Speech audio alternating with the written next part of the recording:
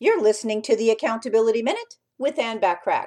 Today we're talking about tip number 10 of the 10 tips to help you break bad habits, which is to maintain your focus. Bad habits can take years to develop into subconscious behaviors, so it's unrealistic to expect that after 1 or 2 months of altering your behavioral pattern, that those bad habits will be eliminated altogether. So be aware that it's easy to reestablish old, practiced forms of behavior. When you feel your resolve slipping, recount the journey you've been on to get to where you are now and focus on all the positive changes you've made.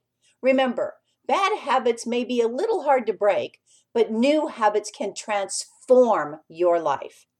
What bad habits do you have that you want to change or eliminate? Begin to transform your life today from this day forward so you can be even more successful and enjoy a more balanced life. Over the past 10 days, we've explored 10 tips for breaking bad habits.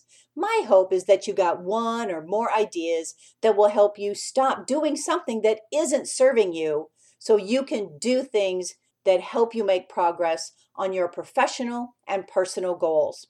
Want more from me? Well, subscribe to my business success tips and resources blog by going to accountabilitycoach.com/blog.